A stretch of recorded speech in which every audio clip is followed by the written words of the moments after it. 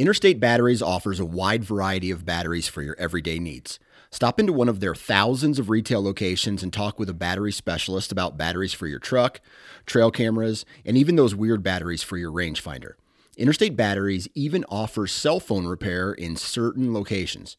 For more information, visit interstatebatteries.com. Interstate Batteries, outrageously dependable. Go Wild is a free social community created for and by hunters.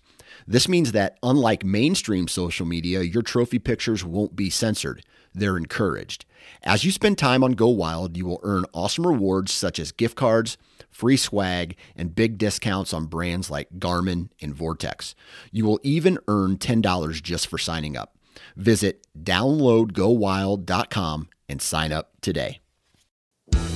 Welcome to Maximize Your Hunt, the podcast dedicated to those who want the most out of their hunting property.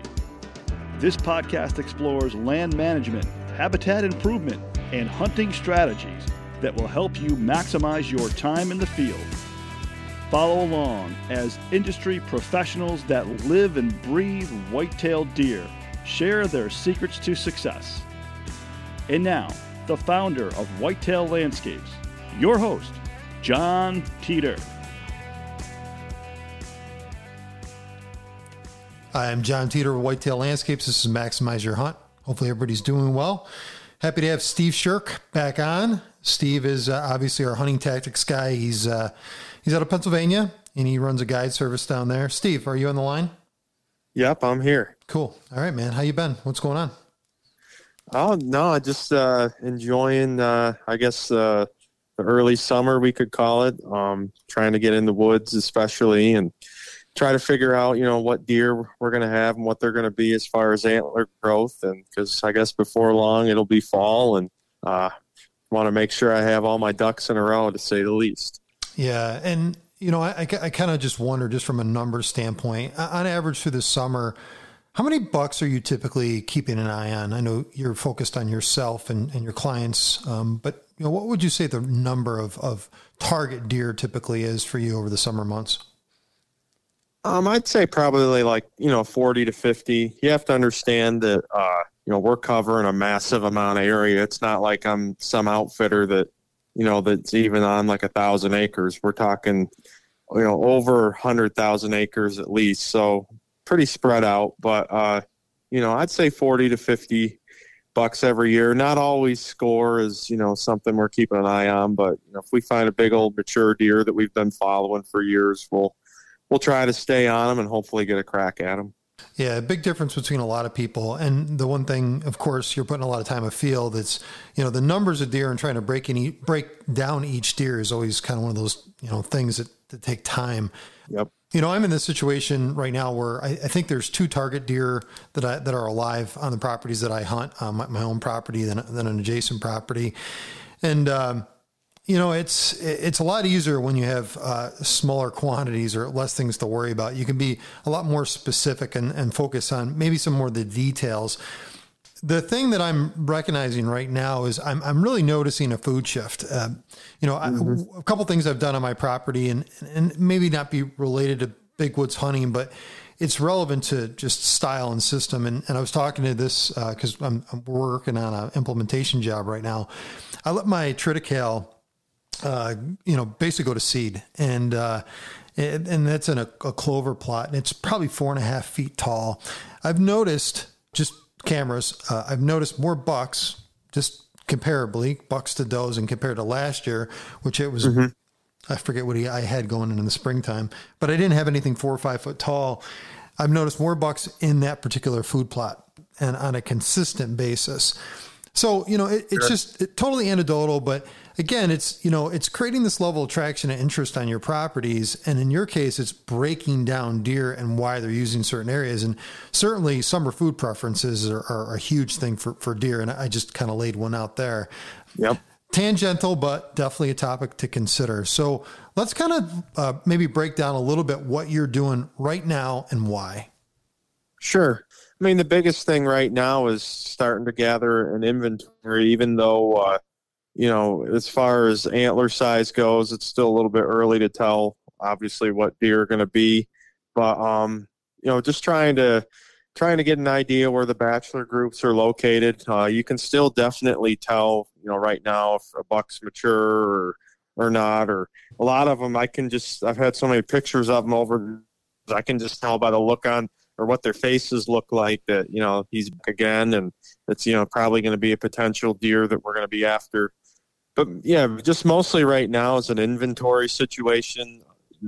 Just even though winter's over and, chances of dying now are pretty slim, but it's still, just making sure we know what's out there and what's likely going to be around this fall.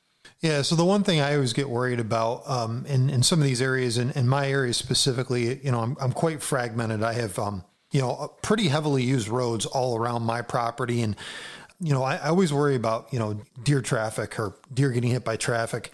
And, those are things that I'm paying most attention to is the deer transition from different food sources. I've noticed, particularly on my property, I get a lot of immigration of deer right now when I typically have those perennial food plots in. I just took those out of the equation. So I'm working on a new style of food plotting, and I'll probably release that over the next year or so of new tactics for food plots. And I've noticed normally right now I'd be pulling in a couple bachelor groups and I'd be able to inventory deer. I'm not seeing that as much. I actually got a couple solo bucks on camera, and those are the older age class deer. I think they're older age class, just looking at their bodies, et cetera. But, it's that whole inventory thing that's always fun right now. And some of the areas where you can use mineral or baiting, et cetera. I mean, it's just, that's a good means to kind of get that data. I can't do that in my location specifically. Mm-hmm. How are you collecting the data? I think that's kind of an important thing for folks. Mainly on mock scrapes, with licking branches. We do have some area that we can put mineral sites out. Some we can. It just depends on whether it's private land or even some of the private lands that are owned by timber companies and oil companies.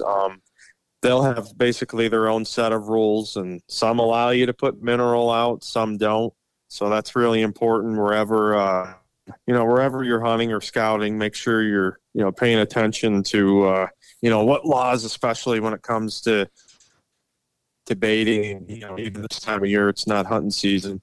But I'm just trying to find a way to get deer, bucks in particular, to keep coming back to a certain spot, more or less just to kind of keep an eye on that antler growth. And, once again, it's going to be out there this time of year. I will say probably my number one go-to area is young clear cuts this time of year in the big woods, since we don't have food plots. There's really any way to throw food at them, to keep them around throughout the summer. It seems like those younger class clear cuts are almost like a natural food plot. So I kind of focus a lot around those young clear cuts. They really seem to hold a lot of bucks this time of year, and just a great way to keep tabs on, what's going to be available this coming season. Yeah, that's a good point. And, not a lot of areas are being cut. And if you are cutting your property or hunting areas that are, being clear cut, any time of the year there's tops on the ground in any capacity, or there's new regrowth or regeneration as a result of those cuttings, that becomes a huge value. Particularly you'll see, and the whitetails diet's kind of funny. You'll see this really heavy shift in herbaceous material, and they're not browsing the same way they will browse in months from now. And those clear cuts, that new growth is so advantageous. I was in my backyard checking out a couple things. Again, I got that really tall triticale that's up there, and I'm looking at the clover and chicory that's coming up, and I'm identifying different plants in that area, and fleabane is getting hammered. I have annual fleabane back there. The deer are just hammering it right now. But you just look at the natural food sources across the landscape, and you're trying to compare those and see the utilization, because the utilization changes over time. Like jewelweed's another one. I see them hammer that in kind of like the July month, when it starts to actually get a little bit larger, and start paying attention to those food sources throughout those summer months. And that creates this level of attraction that maybe you can naturally propagate. In some cases, you don't necessarily have to have a food plot. So tangential, but again, important topic to consider. I guess the biggest thing I struggle with is I know, these summer ranges vary. And I talked earlier about, food preferences. And soybeans obviously is the one that everyone's, concentrates on. And of course, if you're focusing on clear cuts, that would be your alternative to a non-food, food planted source like we're talking about. In your areas, you're pretty much dealing with big woods. And if anything's disturbed, that's usually done by the Forest Service, or, you may have a weather system, knock over a bunch of trees. But normally you're concentrating on those in the summer months. Do those also happen to be your concentration during hunting season? Not so much the younger clear cuts, except for maybe, the first couple weeks of archery season. It seems like when everything starts to dry up, the leaves fall, there's not as much green browse. You tend to not see quite as much activity in those, younger cuts. It seems to be, at least for the most part, they're really in there for that green material, that green, luscious browse. And once that dies off, you'll see more of a transition to other food sources, especially if mast is around. Also, when those, when everything kind of dries up and fades away, those cuts tend to be a lot more open and, less secure for them, where, this time of year, they can bed and feed in there, even going into the early season. So it's just one of those things. It's probably, more of a spring, summer, early fall, type of preferred habitat, but not so much, in the prime of hunting season. So you just have to, you kind of have to, even though it's really important to know the biology and habits of deer in your area and how they'll shift from one area to another. There's so much science behind it. It's just amazing to kind of have to learn all this stuff. And it's just very interesting as well. Yeah, it is. I mean, it's always interesting to learn new things like this. And I was talking to one of the podcast guests recently, and, he was strategizing with me on a few different tactics for his particular area, which is not localized to me. And I was giving him a few recommendations and thoughts that I had to make his summer scouting a little more productive. And, they're really focused on, deer's ability to thermoregulate and be in cool areas, particularly around water sources. And you'll find that change where, my area, they like to be in more airless locations. Typically, they're in higher elevations. In those cases, they may have, coniferous trees in those areas. And, there's another component of this is cover. Cover tends to be used at certain times more than other times. So my opinion, as long as the cover is accessible, you'll notice bachelor groups utilizing dense areas of cover. Sometimes it's a misnomer. People think that dense areas of cover, again, it's got to be accessible. We could probably define that more so later on. But, the size and shape of the deer has to be able to get in and out of those areas without too much conflict with vegetation. But I noticed, like you said earlier, I noticed them in those areas quite often, or just on the edge of those areas, and they use them for back cover, et cetera. And you'll notice even in the fall months, there will be a transition into those, thicker areas of cover for breeding purposes or security or otherwise. But I think, you'll notice a change. Some of it's really weather contingent. And, that's probably one of those things that I think people maybe miss out on is cover is king. I mean, it is always valued by an animal. And this particular focus that we have on this podcast is trying to figure out when they're using those. And I can tell you they use them all year long. So absolutely, just another tidbit to add to you, Steve. Yep. And that's kind of one thing as far as like me running trail cameras and that it's amazing to it's what I'm trying to say is it's kind of hard to figure out some of this stuff without running trail cameras in these areas. And it's almost like clockwork every year. You notice it on your cameras as far as when deer show up into some of these areas and when they leave. And it's just you can kind of just like rely on some of these things to happen year after year as long as the habitat doesn't change and there's not a lot of human pressure. If the habitat is right and everything lines up kind of the same, from season to season, I just kind of go back to a lot of these same areas and keep the cameras rolling and keep tabs on, especially on an individual buck, and you're just kind of counting on him to almost do the same thing every year. I really see the the late spring through summer and early fall. I see that pattern probably more consistent with anything else throughout the whole year. Yeah, I've noticed a very consistent pattern, particularly on properties that are consistent, that they're managed in the same way. They have the same food sources available to them, and everything, that eventually develops and grows. You have to kind of set back your environment or maintain it at a state where it continues to provide the same value. And we talked about food being a very important aspect of all this. So I agree with you 1,000% on that. Let me ask you another question, and this is something people are cautious of. I spent a lot of time on my hunting property. I was there last night at 10 o'clock finishing up planting a food plot. And apparently I like to plant food plots at night, and because I don't have the time. You do what you got to do. You got to do what you got to do. I love running a broadcast heater in the night, and I run a headlamp. So I'm like sitting, sometimes I'll put my hand in front of the broadcast heater just to see how much seed's hitting my hand, because if you're doing small seed, you can't really see it. But anyhow, where I was going with this is, I'm sitting on my property and I'm trying to think about, how much intrusion I'm giving it. And in your case, you're hunting large, vast areas, but your cameras are in specific locations. You're going in, you're checking them at certain intervals. What do those intervals tend to be? Do you let them soak longer? Is it because it's far off the beaten path? You don't want to give it as much intrusion. You'll get it when you get it. How do you approach that? Mm-hmm. I still tend to cluster my cameras this time of year. I may not be honing in on an area with a big amount of cameras yet, just for the fact that I'm not 100% sure, what deer I plan to hunt next fall and exactly where. But kind of what my strategy is, like, for instance, we talked about minerals. I may have like a camera on a mineral site that's nowhere near, might be 500 yards to a quarter mile away from possibly where I, might hunt.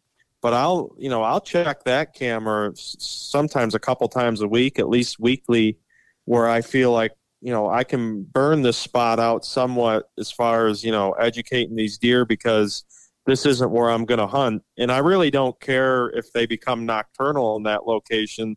You're not, especially if you have mineral, you're very unlikely you're going to push that deer completely out of that area. All he's going to do is, show up in front of your cameras at night. And like I said, it doesn't really matter to me. My cameras work just as well at night as they do in the day. So, but I will have a camera or two, in an area where I'm considering possibly hunting a certain deer, or, possibly see, is this deer still around or coming through this area.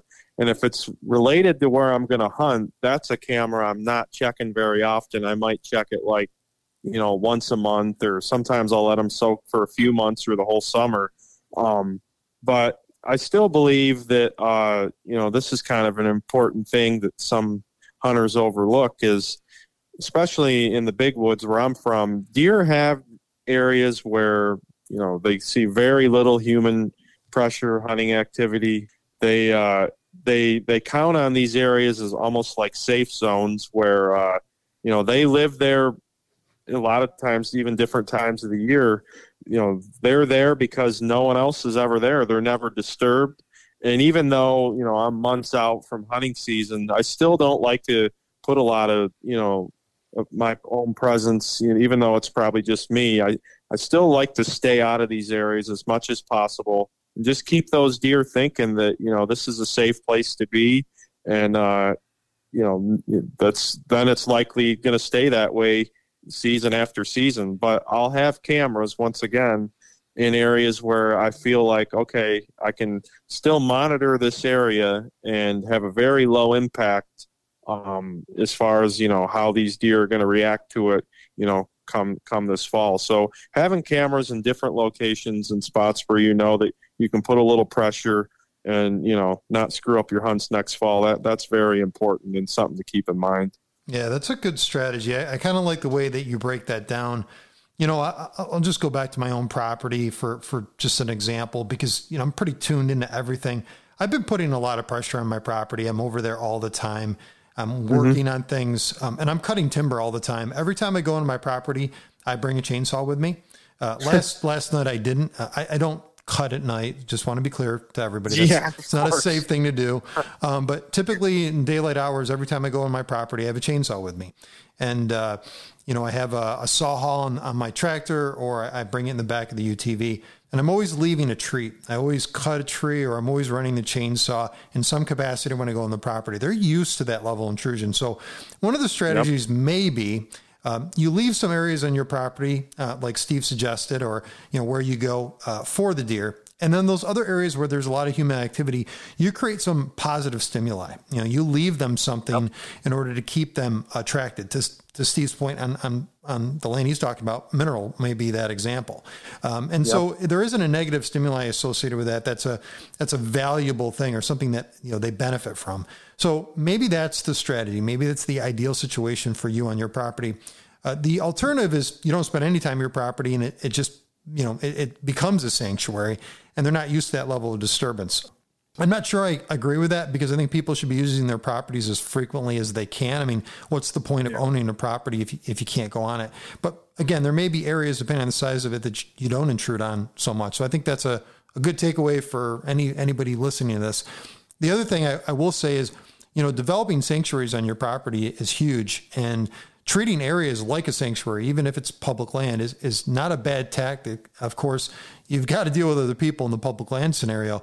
But, at the end of the day, it's, minimizing, and creating that maximal level of security, which, is high up on their priority list. And that may be high up on their priority list throughout the year. It's not just during hunting season, for that matter. So, Steve, I just wanted to pile on there for a second. Oh, no. Yeah. And one thing I just kind of want to add to that is, like, another reason why I use that strategy and that method is, it would be nice to just place a couple cameras in an area and then stay out of there for months, maybe check them like next September or, right before archery season, just to see, what's been around and what's still there.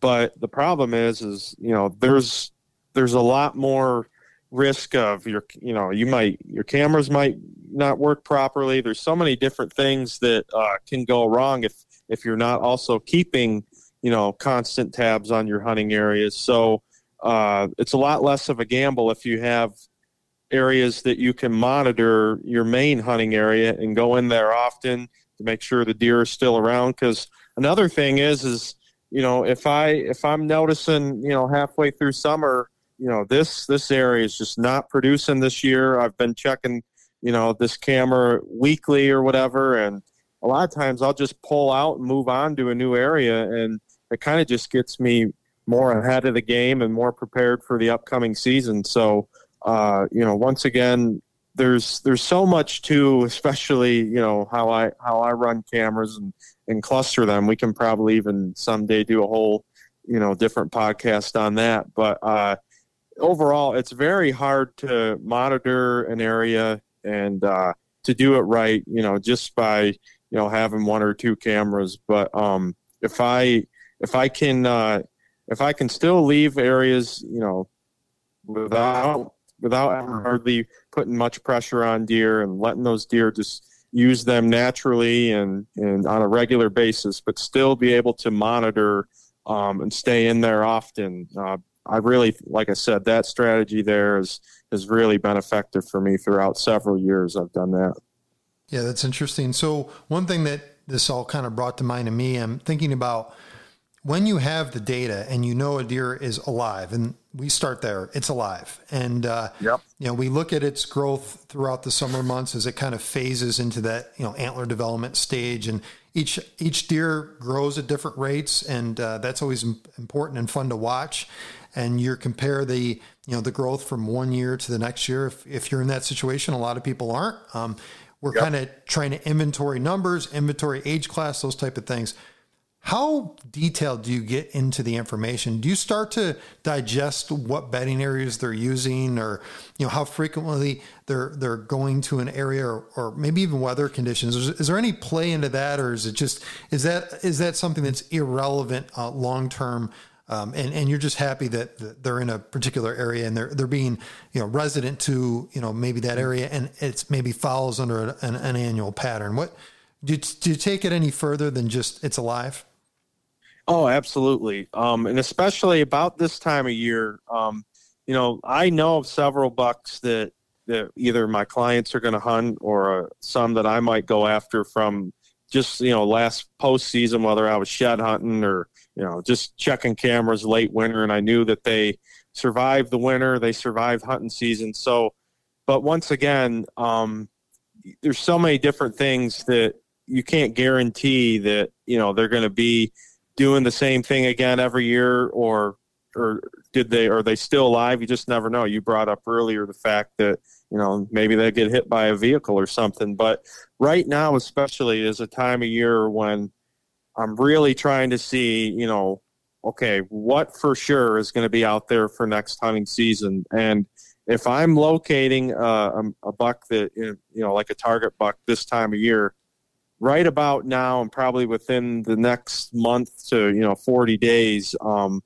I am starting to really get aggressive with predicting stand sites, putting more cameras out. I mean, I've put as many as 20, 30 cameras out in, maybe like a half acre area, this time of year to really try to hone down on, what a buck is going to be doing and what, is he still going to be around in that area next fall. But yeah, right now is a very important time of year for me as far as making sure that a certain buck still exists. And I feel like if I can get a lot of that work done now, it might even be something like, clearing some shooting lanes and, trying to get all that work done ahead of time versus if you go into those areas next September, next October, I really don't want to put much presence and have any impact at all. So I'm just trying to get a lot of that work done right now. And then I'll leave especially even trail cameras. I might have 15 cameras that I don't even hardly check all summer on a certain buck, just for the fact that I'm just trying to completely stay out of those areas and leave them raw and natural. And then I might, maybe we get a real good rainy day in September when I feel like it will wash my scent away quickly. I might go in there a couple weeks before the season or, sometimes even sooner than that and do a good trail cam check and just try to see what that deer has been doing all summer and going into next fall. And is he doing things similar to what he did last year, and really then start to gather all that intel and then come up with a plan for the upcoming season. Are you using cellular cameras in certain areas? Very few. I'd like to use more. I mean, I say very few. I usually run probably about 10 or so, but you're talking to a guy that rarely has less than 150 cameras out. So the problem is I love cell cameras, but where we're at, there's just extremely, little cell reception. So it's very hard to run them, where you want them. I think though, by far, they are a game changer. My number one thing that I've always said about cell cameras is it's not that I'm lazy. I don't mind going to check a camera, but being able to monitor areas without having to go in there, I mean, that's the ultimate key to running and using a cell camera. So, but my biggest issue is I just don't get enough reception in a lot of the areas that I hunt. Yeah, for me, it ends up being a time thing, and with family and all that kind of stuff. If I can just get the data. And obviously, to your point, I agree as well.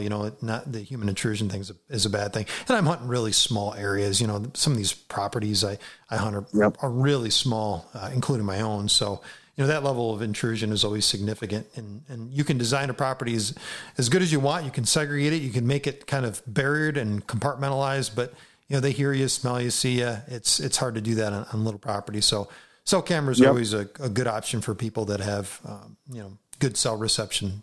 So I don't know. I don't really have anything else to talk about or anything that's on my mind. I think it's, we've kind of hit a bunch of the high points is inventory, focus on food sources, really get out in the field and start looking at what deer are browsing on and eating. I think that's really important.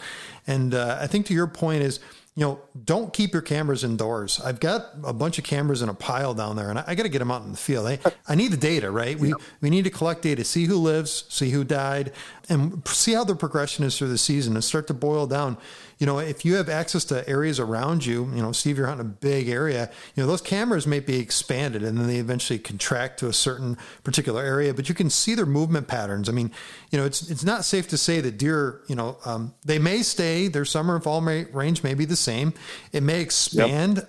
It may be a mile, it may be 5 miles. So, it's not all deer are the same. The GPS studies have proven that when you build your property well, or you're hunting areas that are well managed, you can shrink those core ranges down of deer and make their home range, their summer and fall. I've done it on my own property. I've done it on multiple properties. So that's, that's something that I think people maybe have missed at some point. So that's kind of my rant here for the end. Do you want to? Yeah. If you don't mind, one other thing I'd just like to touch on is if you do have a deer that's showing up right now and for sure it's going to be a target buck, I think it's important for me to mention that the kind of areas that, that I'm going to start thinking of putting more cameras out and possibly even hanging some stands now. But, I think you want to be thinking of where he's going to be bedding next fall. You want to be figuring out, okay, what are some of his fall food sources going to be?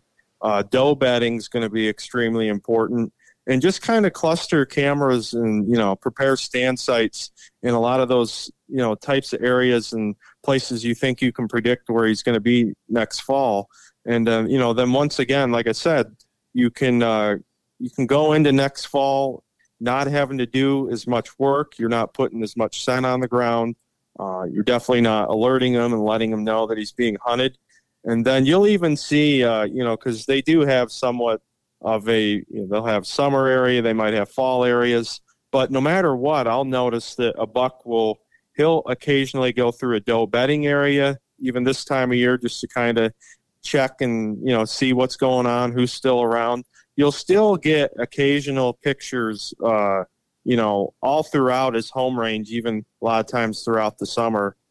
It's not that you'll get a lot of intel, but even one picture in a doe bedding area, say in July, can be all you need for, going into next November. Remember him, what he did, because he's certainly going to remember, where the girls were. And even though I did a post recently, I obviously, we all know it's not the rut right now, but I'm telling you, they still have, a tiny little trickle of testosterone coming through even throughout the summer, and they will still go through and start to think, okay, where are there going to be does and what am I going to do next fall? So there's still important information and intel that you can gather throughout this summer that will definitely be a huge benefit coming next hunting season. Love that. I couldn't echo anything different. That was a great point to end on. Steve, thanks for being on, man. And we'll catch back up with you. We've got a buck that you're tracking, and I'll give a little more insight into a couple of deer that I'm going to go after, and I'll even give you an idea when I'm going to kill them. And I think this year I'll put dates together, and I might lay out my whole plan for everyone to see how strategic you can really be. I sat down with one of the guests that was just on this podcast, and I had mentioned over the past, I don't even know, 8 years, how many times I've hunted, and it's been hunting, with family and friends, but strategy wise, trying to minimize the amount of time I'm spending in the field so I can, maximize my opportunity. And we'll kind of try to break that down maybe together. And I know that you're working with a larger client base, and from the standpoint of you're helping people out, I'm not doing much of that at all. But being strategic and making sure that the time that you spend in the field is most effective is really critical to this whole process. And, it makes hunting a lot more fun when you're successful, or you just see deer for that matter. And sometimes, that's the more important thing, and just enjoying the experience. So I figured I'd put my 2 cents in there at the end. Absolutely, bud. And nope, you just tell me when you want to chat again. I'm always up for it. I always enjoy talking with you. So thanks a lot for having me. All right, Steve. Thanks for being on, man. Talk to you soon. All right. Bye-bye. Maximize Your Hunt is a production of Whitetail Landscapes. For more information on how John Teeter and his team of experts can help you maximize your hunt, check out whitetaillandscapes.com.